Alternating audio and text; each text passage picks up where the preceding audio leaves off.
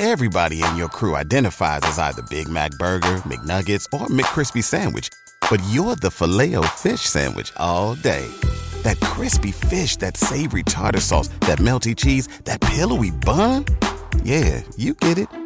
Every time. And if you love the Filet-O-Fish, right now you can catch two of the classics you love for just $6. Limited time only. Price and participation may vary. Cannot be combined with any other offer. Single item at regular price. Ba-da-ba-ba-ba.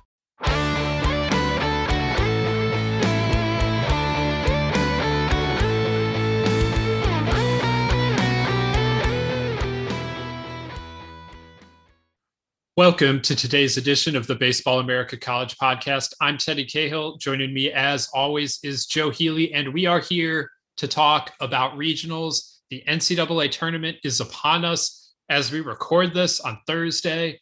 Obviously, we are less than 24 hours away from the start of the tournament, so hopefully you're listening to this Thursday night or Friday morning, and you're getting ready for a weekend full of college baseball.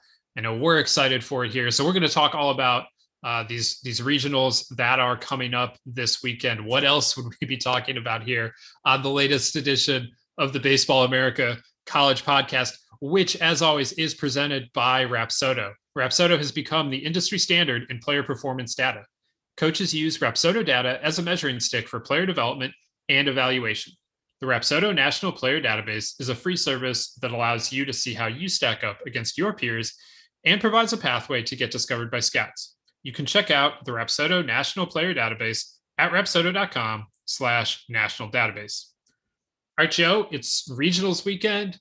I know you're excited. I'm excited. Our listeners are excited. This is a wonderful, wonderful time of year. And after not having an NCAA tournament a year ago, I think everyone is absolutely ready to gorge on tournament baseball this weekend.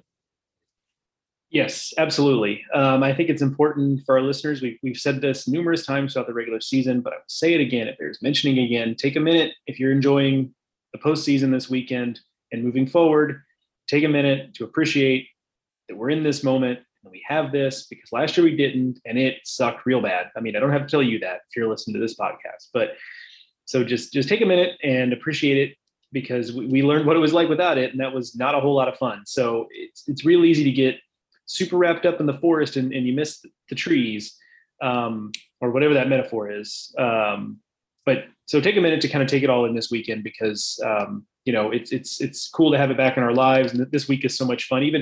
Even before the games start, I find this week to be pretty fun, because you've got the field in front of you, so you can really kind of take deep dives. And as we preview it, we learn a lot about teams that, frankly, in some cases we haven't spent a lot of time thinking about. And that's kind of always a fun exercise for me. And, you kind of, I know personally, one of my favorite joys of the week leading up to regionals is that college baseball gets covered better than it does like on a local level for most of the year. So there are some media markets that are good about covering their team locally, but everyone comes out of the woodwork regional week if the local team has made it. So it's kind of fun to read some of that stuff, because it's local journalism about teams that don't normally get covered that way. So it's kind of a fun week even before the games. And then, of course, tomorrow all hell breaks loose in a good and bad way in terms of everything that's going to come at us. Yeah, that's absolutely true.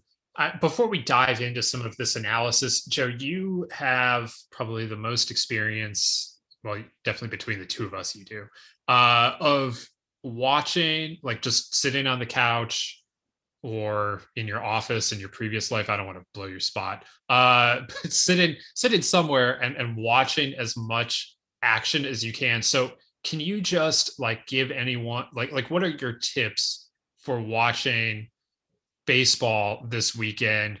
Are you sticking with ESPN's, I guess they're now calling it squeeze play. Previously it was called bases loaded.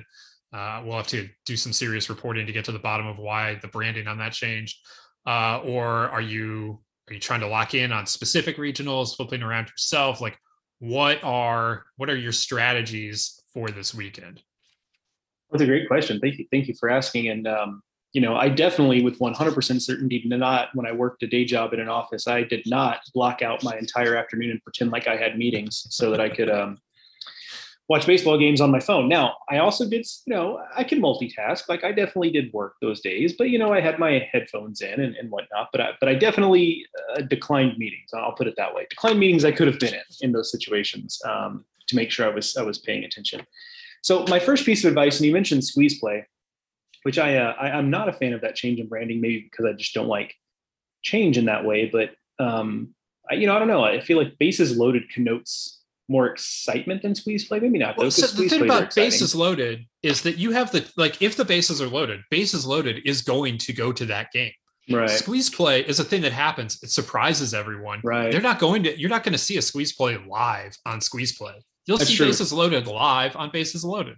Yeah, that's a fair point. Yeah, we really do need to get to the bottom of this. My goodness, what a complete failure on the part of anyway. So actually my first piece of advice about squeeze play is use squeeze play smart throughout the weekend. I've made the mistake before. I had this little ritual back in like 2013, 14, where me and a buddy of mine who is into college baseball, this is back when I was living in Houston, we would hang out at his place for the weekend basically, and we'd order in food a couple times a week. We would also kind of force ourselves to get out and like go for a run or do something like active in the mornings before the game started so that we didn't feel like complete slobs. But, we would order food in and we would just kind of watch the games all day. And, those years I actually took off Fridays to do that. But I've made the mistake before of putting what we then called bases loaded or squeeze play now on too long. And you start to just it feels like you're watching highlight shows, especially when it gets really dense in the middle of the day and there's a whole bunch of games going on, because they're flipping through the moments so quickly that it does feel like all you've really seen is highlights. And then you start to lose the thread of the whole game. So I would say use it sparingly. If the game you're watching, the game you're really focused on ends, flip over to squeeze play for like 15 minutes, just kind of to try to get you back on track with where everything stands. Because that's what that show does a really good job of, is kind of getting you caught up to where things stand. So finish your game, flip over to that, get your bearings for 15 minutes, use squeeze play to decide what game you want to move on to next. But that's kind of my next piece of advice is map out each day and kind of decide what games are important to you and prioritize those, and prioritize watching those games on your main screen. Your second screen, you can put squeeze play or a different game, but try to figure out what game you want on your main screen. And if the game is 11-0 in the fourth inning, okay, pivot, like be willing to be flexible. But I found that I feel a lot more fulfilled in my game watching days if I prioritize the handful of games that I really want to see and then pivot if need be, as opposed to kind of going into it cold and saying like, well, let's just see how things play out and I'll flip around. Because what happens is you flip around so much that you kind of lose the thread of each individual games. And I feel like sometimes if you're trying to watch everything, you're really watching nothing. And I've definitely made that mistake before by trying to eat the entire elephant at one time as opposed to eating the elephant piece by piece. That's my biggest piece of advice. The other one is hydrate and eat some nutritious food right now. Yeah, it's eating an elephant, not a tough skin on those things. It would be tough to eat an elephant, but make sure you're also hydrating. Make sure you're eating relatively right. I mean, I'm not saying, don't indulge a little bit. I mean, this is a fun weekend of college baseball. Do wings, do pizza, do burgers, do whatever you want to do. But, make sure you're also treating yourself right, because you're not going to feel good after an entire weekend if you're not doing at least some of that. But, so pace yourself a little bit. But my biggest thing is be smart about the games you want to watch. Prioritize those. Don't feel like you have to, watch, keep every single game that's going on some sort of screen and keep up with it, because that's just not a realistic expectation. Yeah, I'm one of those people that like really only can focus on one game at a time anyway. Like if I put multiple screens up, it's like I'm probably not watching, because I'm also like trying to like do 6 other things. I guess it's the problem. If you're not trying to write while you're watching these games, it becomes easier. So I'm not in a great position to provide any advice in terms of that. So I will defer to everything Joe just said. But yeah, like just enjoy this weekend, because it's comes around but once a year, and as we learned last year, not even every year. So hopefully we can all enjoy the baseball. We're gonna get to analysis of these regionals here in a second. First, though, I just want to mention that if you go over to baseballamerica.com, we have previews of all 16 regionals. I think they're pretty bite-sized in a lot of ways. Like there's a good bite about each team in there. So if you want to get caught up on all of these regionals, I think you still have enough time to read through them. They don't take too terribly long to get through. And you certainly can continue to check back at them throughout the weekend as you decide, like, oh, I'm going to put on a Miami game. Well, okay, like what do I need to know about Miami? Like, hopefully we've got that covered for you over at baseballamerica.com, and we'll have plenty more analysis throughout the weekend. Joe has done a really good job in years past providing some running commentary that we'll have again this year, and some deeper dives as well as the weekend goes on. So just because we're going to turn off the podcast here at the end of the podcast and not come back to you until next week when everything's been decided, doesn't mean that you can't get some good analysis over on the website or on Twitter. I'm at Ted Cahill. Joe's at Joe Healy BA between now and then. So I would encourage you to check all of that out and go back throughout the weekend. Okay, Joe, we're going to get to some of this regional analysis here in a second, but first, check this out. Okay, Joe, I don't like going through regional by regional. There's 16 of them. It gets tedious. So I want to talk a little bit more big picture stuff. And since we talked about the TV strategy, just your overall TV strategy, let's talk some more TV strategy here. What regional has you most interested in? What regional do you think you're going to be focused on most often this weekend? I think I've gone back and forth on this a little bit. I think I've landed on Tucson, though. Part of that is because the window makes it easy to watch because those games are going to be on later. There's less competition for what's on at that time.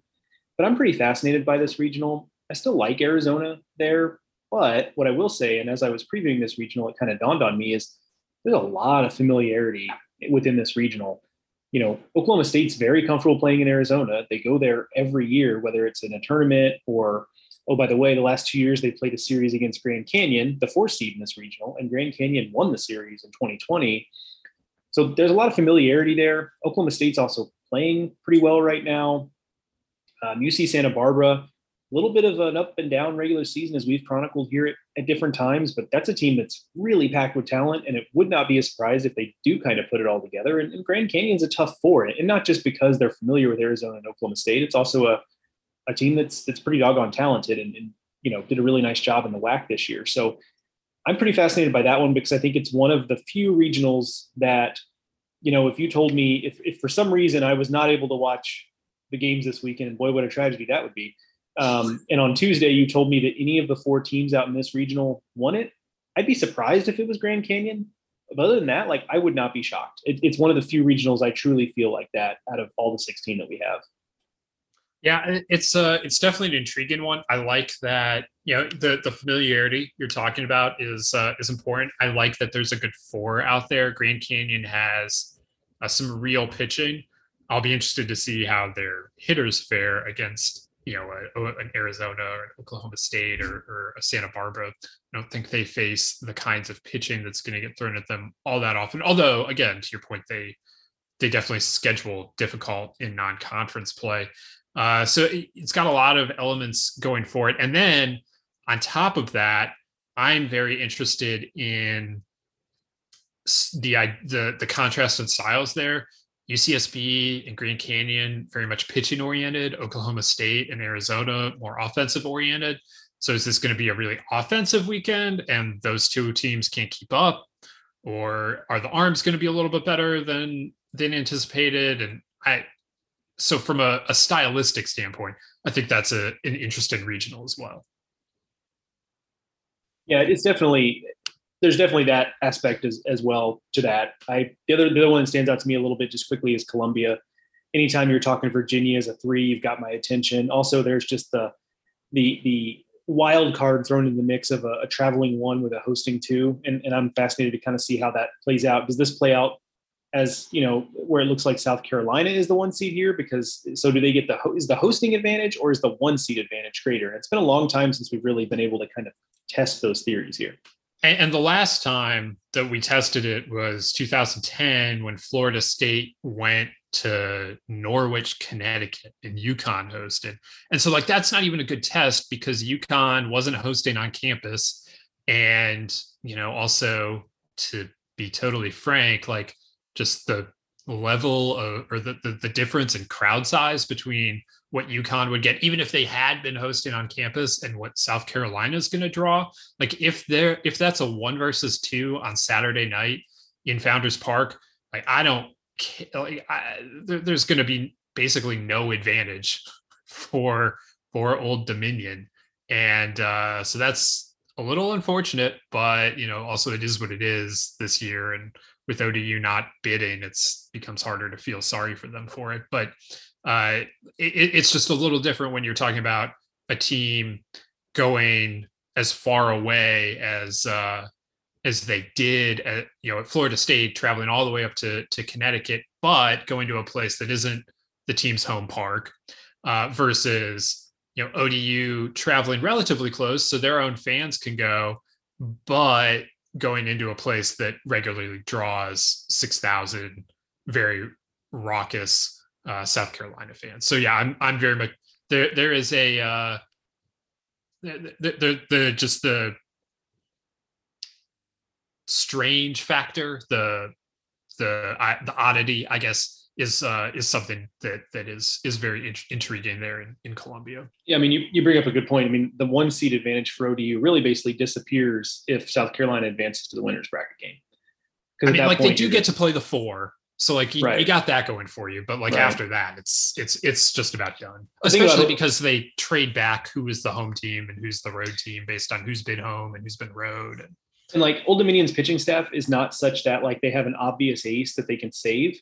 Like their pitching staff is more like we've got 3 or 4 guys who are all kind of on relatively equal footing. So, and they know the personnel better than I do, obviously, but this is not East Carolina has Gavin Williams, and then like after that, who's the next best guy? Like this is a very flat pitching staff in terms of the talent spread out. So like that is intriguing too, because it's not even like ODU, like they'll go in against the 4 and, again, maybe they know who their second or third best guy is, but it's hard for me to tell necessarily. And that cuts both ways, but it doesn't mean that they necessarily have a lot of like, bullets to keep for the winner's bracket game necessarily.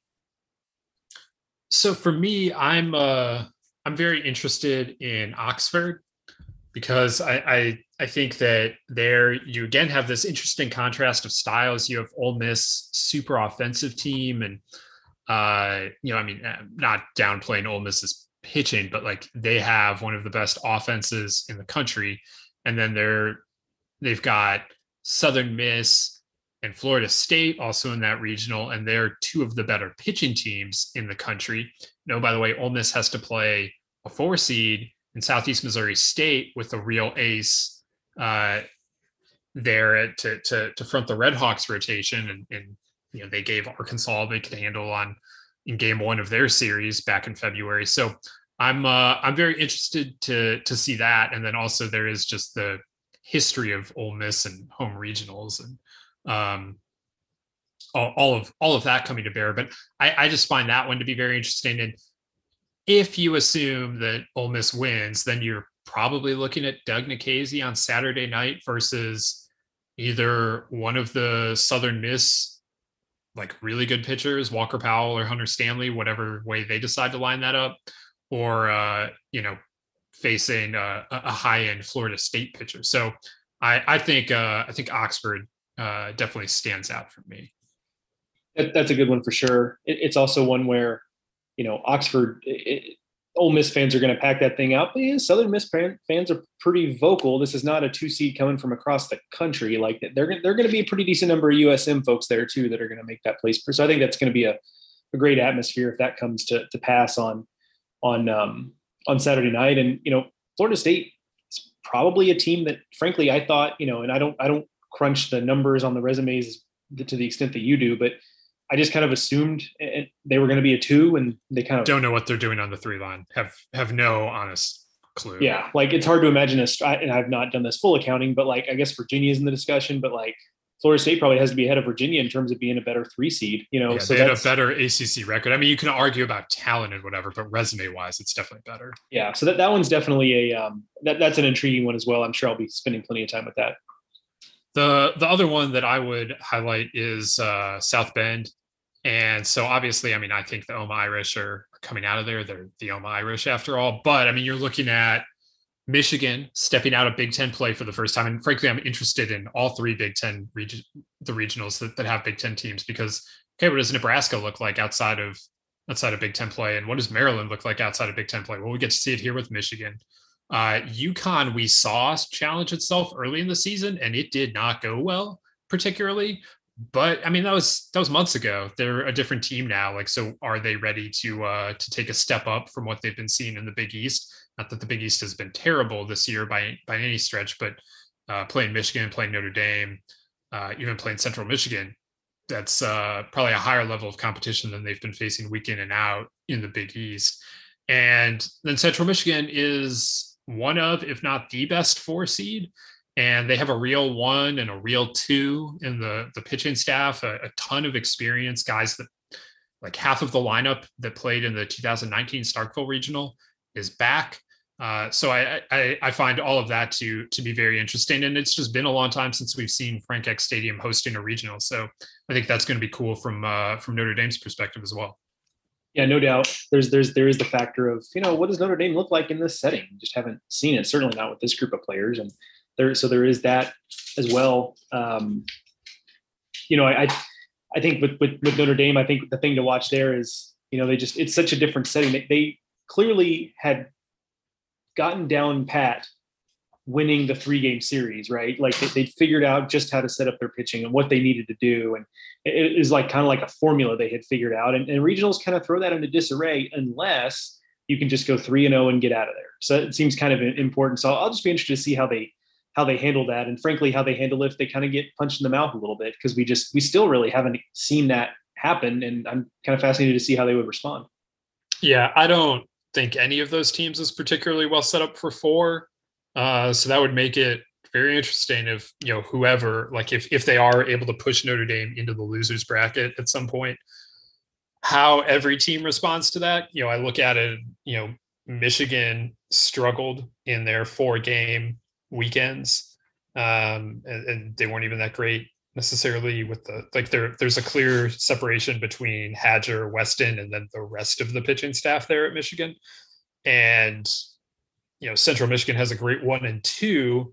The rest of the pitching staff is still pretty good, but again, are they good enough to go play these major conference opponents later in the weekend? I don't know. So yeah, I find that one to be interesting for a number of reasons. And you're right. If Notre Dame does find itself getting punched in the mouth, that's going to be a new experience, and we're gonna find out something new just based on that.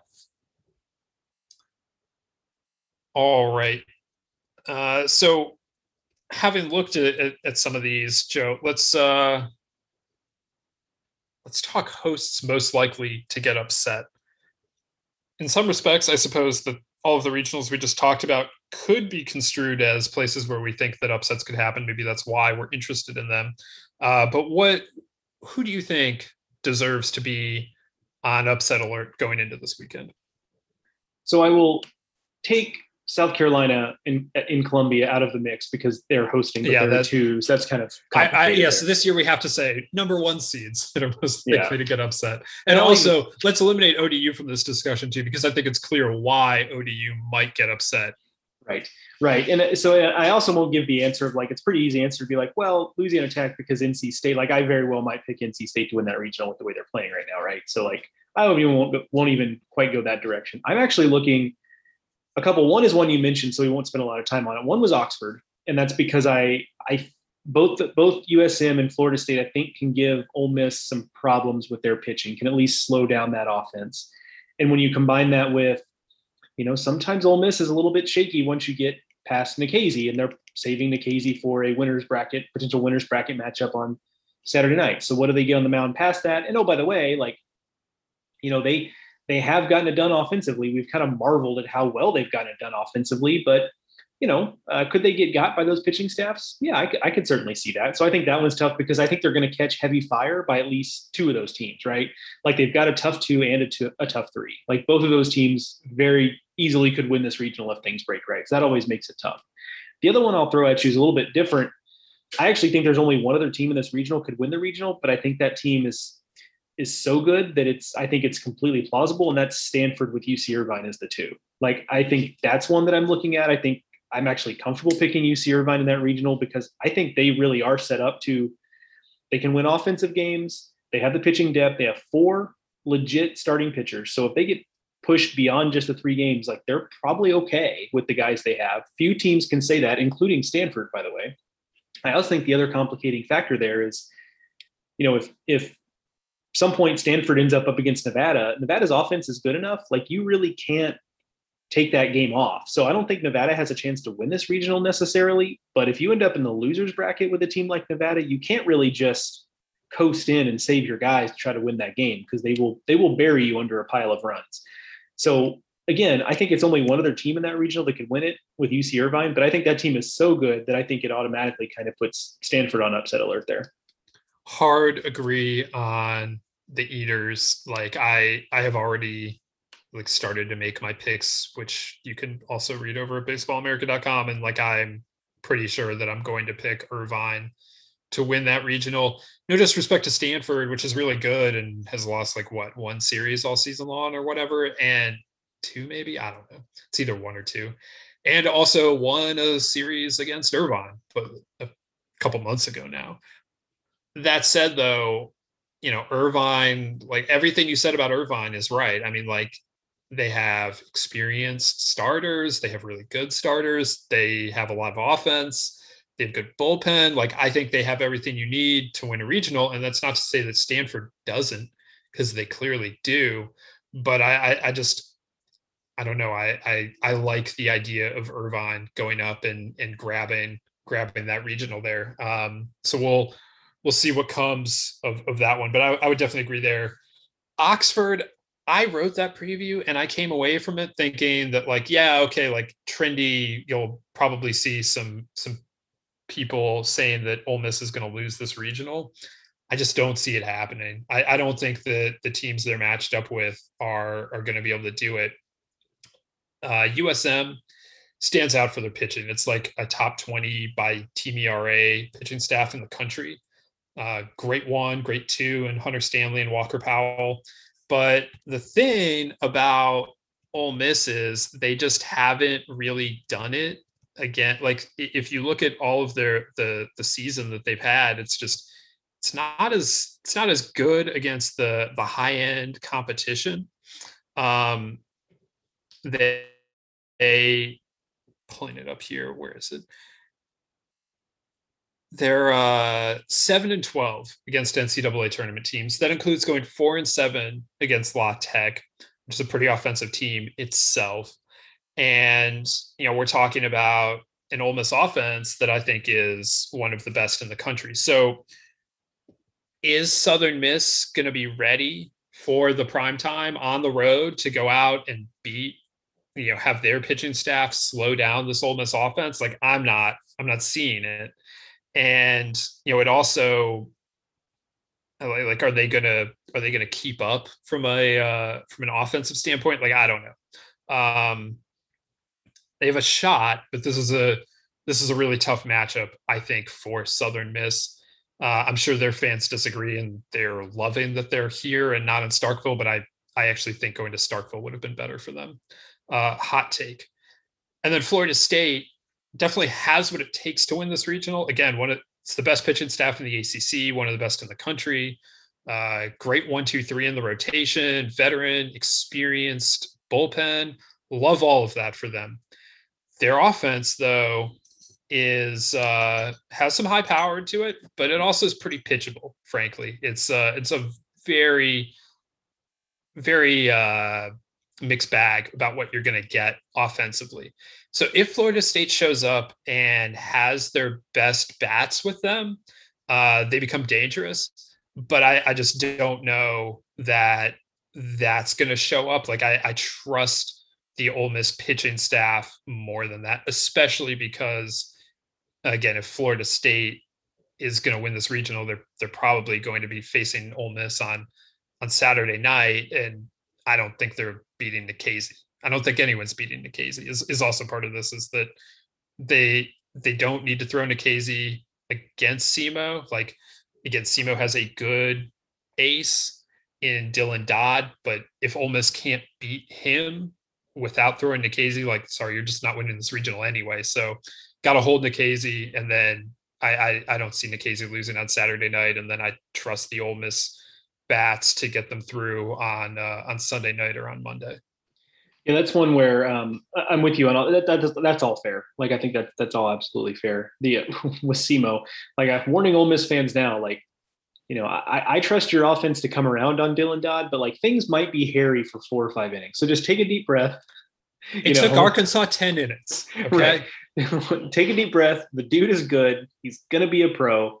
He throws real hard. Like, it's not anything you haven't seen playing in the SEC clearly, but the dude's good. So, like, have some patience if your offense doesn't look awesome for at least 4 or 5 innings. If it gets to the 6th and you're still struggling, then you have my permission to panic or whatever you want to do.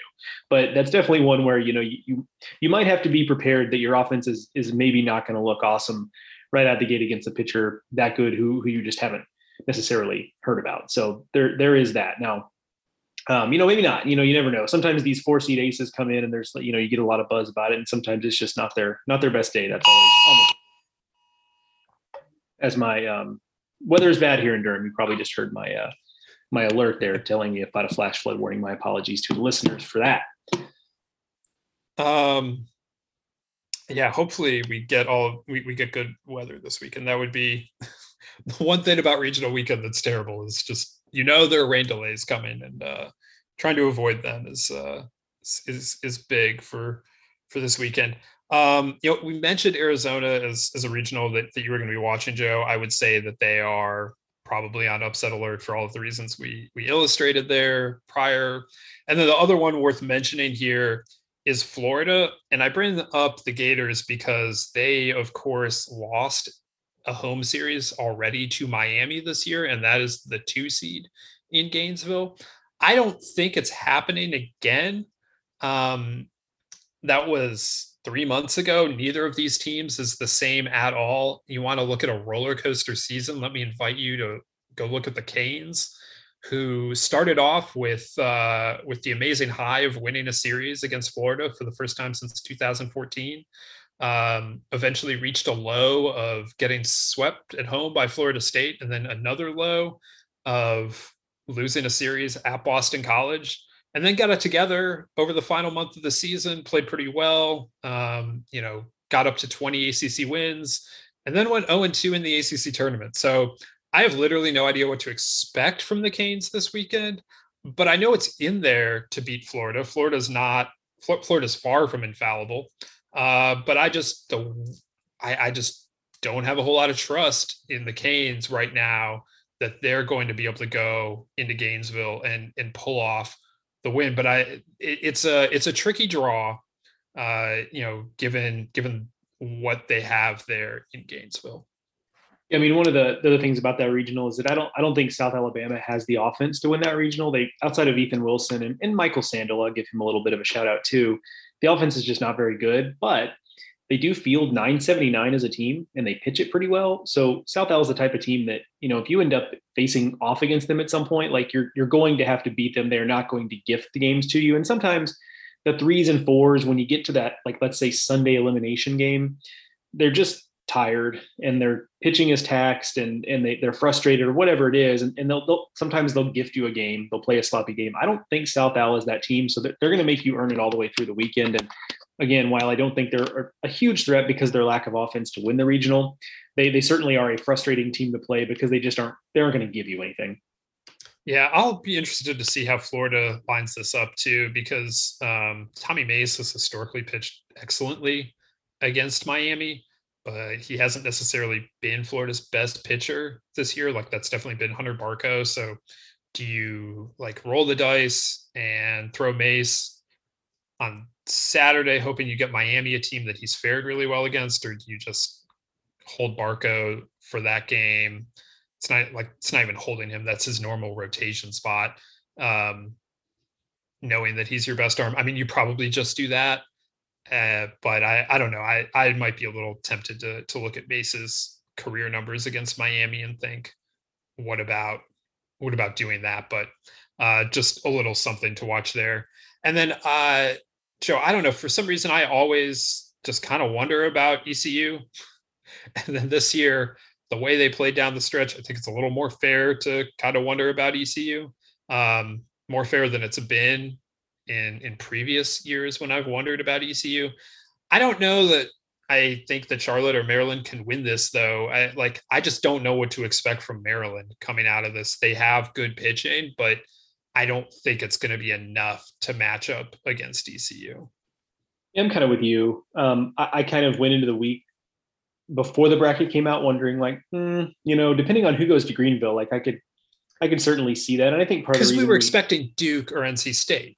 For sure. Yeah. And if NC State was in that regional, like, oh boy, or even Duke with the way they're playing. I took another good long look at Duke today, previewing the Knoxville regional, and I came away thinking like, oh boy, that, we talked about earlier in the week, but it's not just that Duke is like playing over its head now. It's also that it's like guys have figured some stuff out. Like there's some guys whose numbers look completely different from when I saw Duke earlier this season, like 6 weeks ago. So anyway, that different. So I don't think anybody else is winning that Knoxville regional, but that's, I think Duke's got a chance to play well there. But yeah, East Carolina getting Charlotte and Maryland, I think is a pretty favorable draw for them. Charlotte feels like a team that has done a really nice job to have this type of season, that maybe is just a little bit out of gas. The injuries have been an issue, that the pitching has backslid a little bit. It's a team that has an ERA over 6 in conference play. Like I don't necessarily see it. And then Maryland, you're right. It's kind of all up in the air. They could pitch their way through it, but what are you going to get offensively? We talked about earlier this season, some of their guys we thought they'd be leaning on just haven't had the type of years they were looking to have. So I have a lot of questions about that. So I'm not entirely sure that the draw that ECU got is going to be conducive for them being upset. So that brings us, Joe, to a broader point that I've seen as I've kind of looked through the bracket. I think this is going to be pretty chalky. I don't know how many upsets we're looking at here. I know we just highlighted a few different teams that like might get upset, but I also we also pushed back on the idea of several teams that you might kind of ordinarily look to and say, well, like they came in a little shaky, or like they're clearly a little bit short on the mound.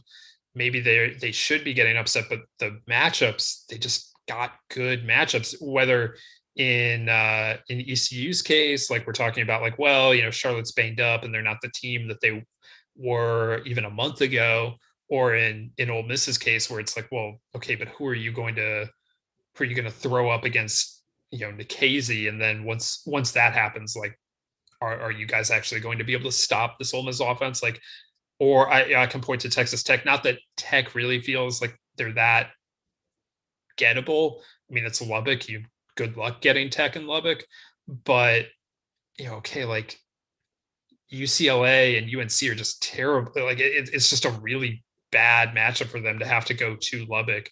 UCLA is maybe a little less pitching oriented than we had realized, but like, are you going to win a slugfest against Tech? And then, UNC, love Austin Love. Like he's been phenomenal. But you get past him and their rotation just has not held together well at all. So if UCLA has to deal with Love and then, loses, UNC doesn't have, like, they're going to be scrambling a little bit already to find the right pitcher to slow down the Tech offense.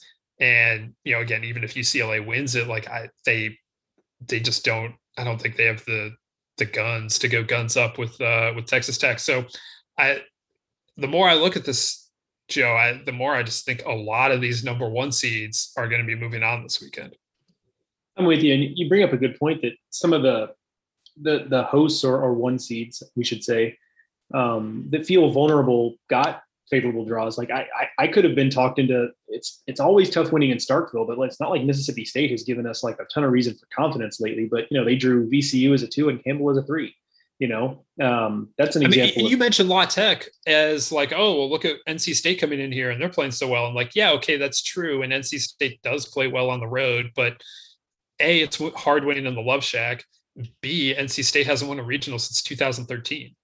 Yeah, no doubt. So you're right. As I look around the field, it feels like a year where there are some tough twos. NC State's one of them. Nebraska's one of them, but it does feel like a year where there's a pretty good number of soft twos, some Charmin soft twos out there. Of course, there are examples that I gave that plus, UC Irvine we talked about of tougher twos, but it does feel like there's a decent number of soft twos around the country. And maybe it's not more so than normal. I don't, this could be just the recency of seeing these teams and not being convinced of them, but it does feel like a year where the two line is not necessarily the strongest two line that I can recall, but maybe I'm wrong about that. No, I would agree with that. I mean, you're looking at VCU as a 2, UConn as a 2. Those are two teams that we talked about on a weekly basis for a while for the top 25 and never pulled the trigger on them. Like VCU's playing as well as anyone in the country, better potentially, if you want to look at it that way. They have a 21 game winning streak.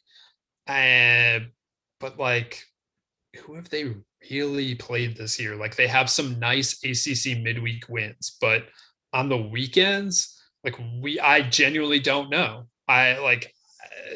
If they beat Campbell and play Mississippi State on Saturday night, I will be fascinated to see what that looks like, because I have no earthly idea what that's going to look like for VCU. UConn, I talked about, like, did really, really well in the Big East, did not so well earlier in the season when they were running around playing Virginia and Texas Tech and Southern Miss. And, they can have grown as a team since then, especially as a Northern team, but what's that going to look like? Arizona State is on the 2 line. I thought they were going to drop to the 3 line.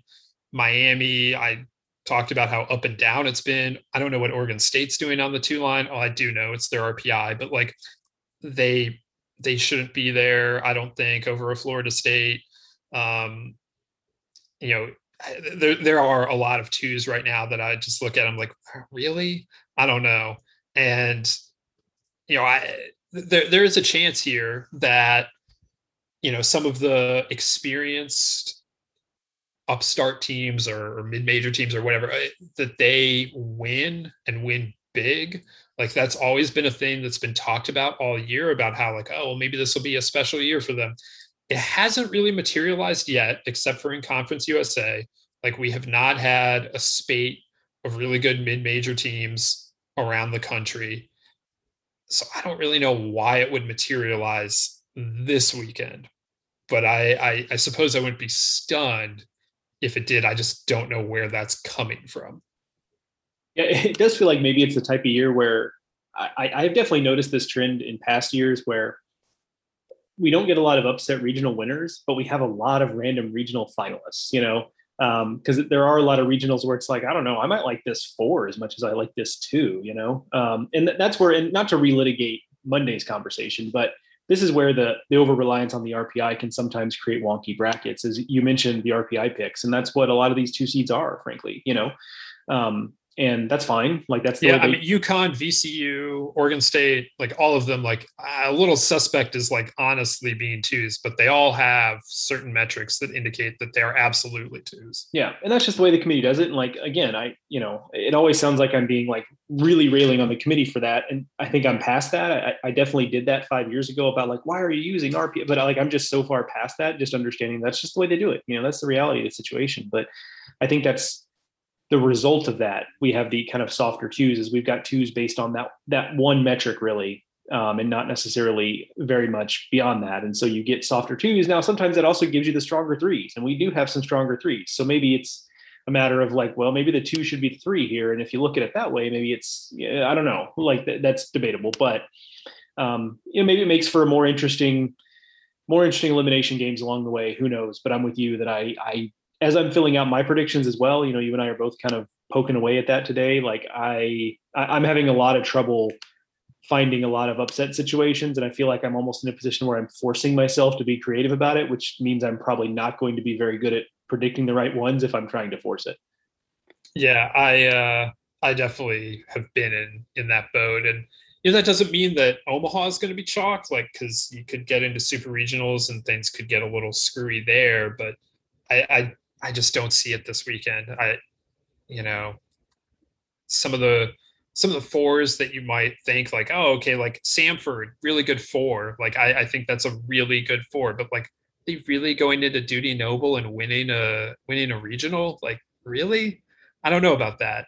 And Wright State, great four potentially, although also 1-7 against in non-conference competition, but like playing really well. And last year went to Tennessee and won a series. But are they going to do that this year? Are they going to beat Duke and Liberty and Tennessee? Like, I don't really see it happening. So yeah, I just without some of those day one upsets, I just don't know where some of the non-chalkiness is going to come from. And even if it does happen, I don't know that we're seeing a Cinderella in this. I mean, there probably will be one somewhere. There just usually is. But like, let's say Arizona loses, and we talked about why that might happen. But like that just opens the door for Oklahoma State or Santa Barbara, most likely. Maybe it opens the door for Grand Canyon. But like, I mean, like if UCSB was in Omaha 5 years ago, like they were Cinderellas then. Them winning a regional now would not be a Cinderella story, and it sure wouldn't be true if it was Oklahoma State. And the beauty of it, though, I would say is, to your point, the beauty of it is, statistically speaking, we are going to have something really wonky in one of these regionals this week. And that's kind of the beauty of it. You play 16 of these things and you're bound to have one that goes haywire. So that's kind of the great thing. Is there have been some years a regional weekend goes by and you're kind of like, okay, well, I mean, things kind of played to form, but it never goes all to form, So I suspect you and I will be talking about something that was way outside of what we consider the realm of possibility today. We will be talking about something like that next week on the podcast, I'm sure. It's absolutely true. And it's really easy for me to sit here on Wednesday or Thursday and say, well, this number one seed's number one that is going to get held for Saturday night is going to go out and pitch really well. And then he goes out and has an ordinary game or a subpar game, even that we just can't know what's going to happen until they get out there under the lights on the big stage in the pressure. Some of them have pitched in big time pressure before, but a lot of them, again, because there was no tournament last year, like it's just been a little bit different. So that is one factor that we can't really account for in any sort of very meaningful way right now. All right, Joe. Final thoughts about opening weekend or after, as we go into opening weekend. Let's just get a quick take on where you are for a national champion. I'll just say I'm still believing in Arkansas. Are you still believing in Arkansas as the national championship favorite as well? Yeah, I mean, how could I not? That's my pick, and I think you'd really have to kind of contort yourself and kind of manufacture reasons to come up with someone else, and so that's really boring. But I just don't know what else we need to see from this Arkansas team, and also need to see from the other contenders in terms of the shortcomings there to pick someone else. I think it's Arkansas in the field right now. If you offered me Arkansas in the field, normally the smart money is always in the field, and given the way this season has played out, I'm not so sure that that's necessarily where the smart money is going into this one. I think it's Arkansas or nothing else for me right now. Yeah, I think that's fair. I mean, they're just such a good team ultimately, and everyone has flaws, and Arkansas has some flaws too. But they're such a good team. The only thing that I could think of to say that this isn't who you would want to take is the number one seed doesn't win these things ever, but at some point that drought is going to end and a one seed will win. And, it may as well be this year. It may as well be this year. All right. So we've got a lot of baseball to watch ahead of us. And so we're going to leave you there. We'll be back here next week to talk about all the goings on around the country with the regionals. Hopefully it's a great weekend of baseball, minimal rain, hopefully just maximum sun, and maximum fun as the NCAA tournament returns after a 2-year absence. So we're excited about that. You can read all about it over at baseballamerica.com. You can follow us on Twitter. I'm at Ted Cahill.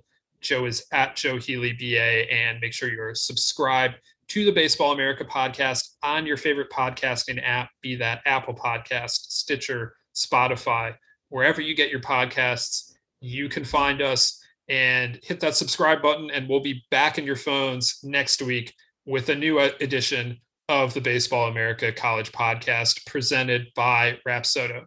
So thank you all for listening. For Joe, I'm Teddy. We'll talk to you next time.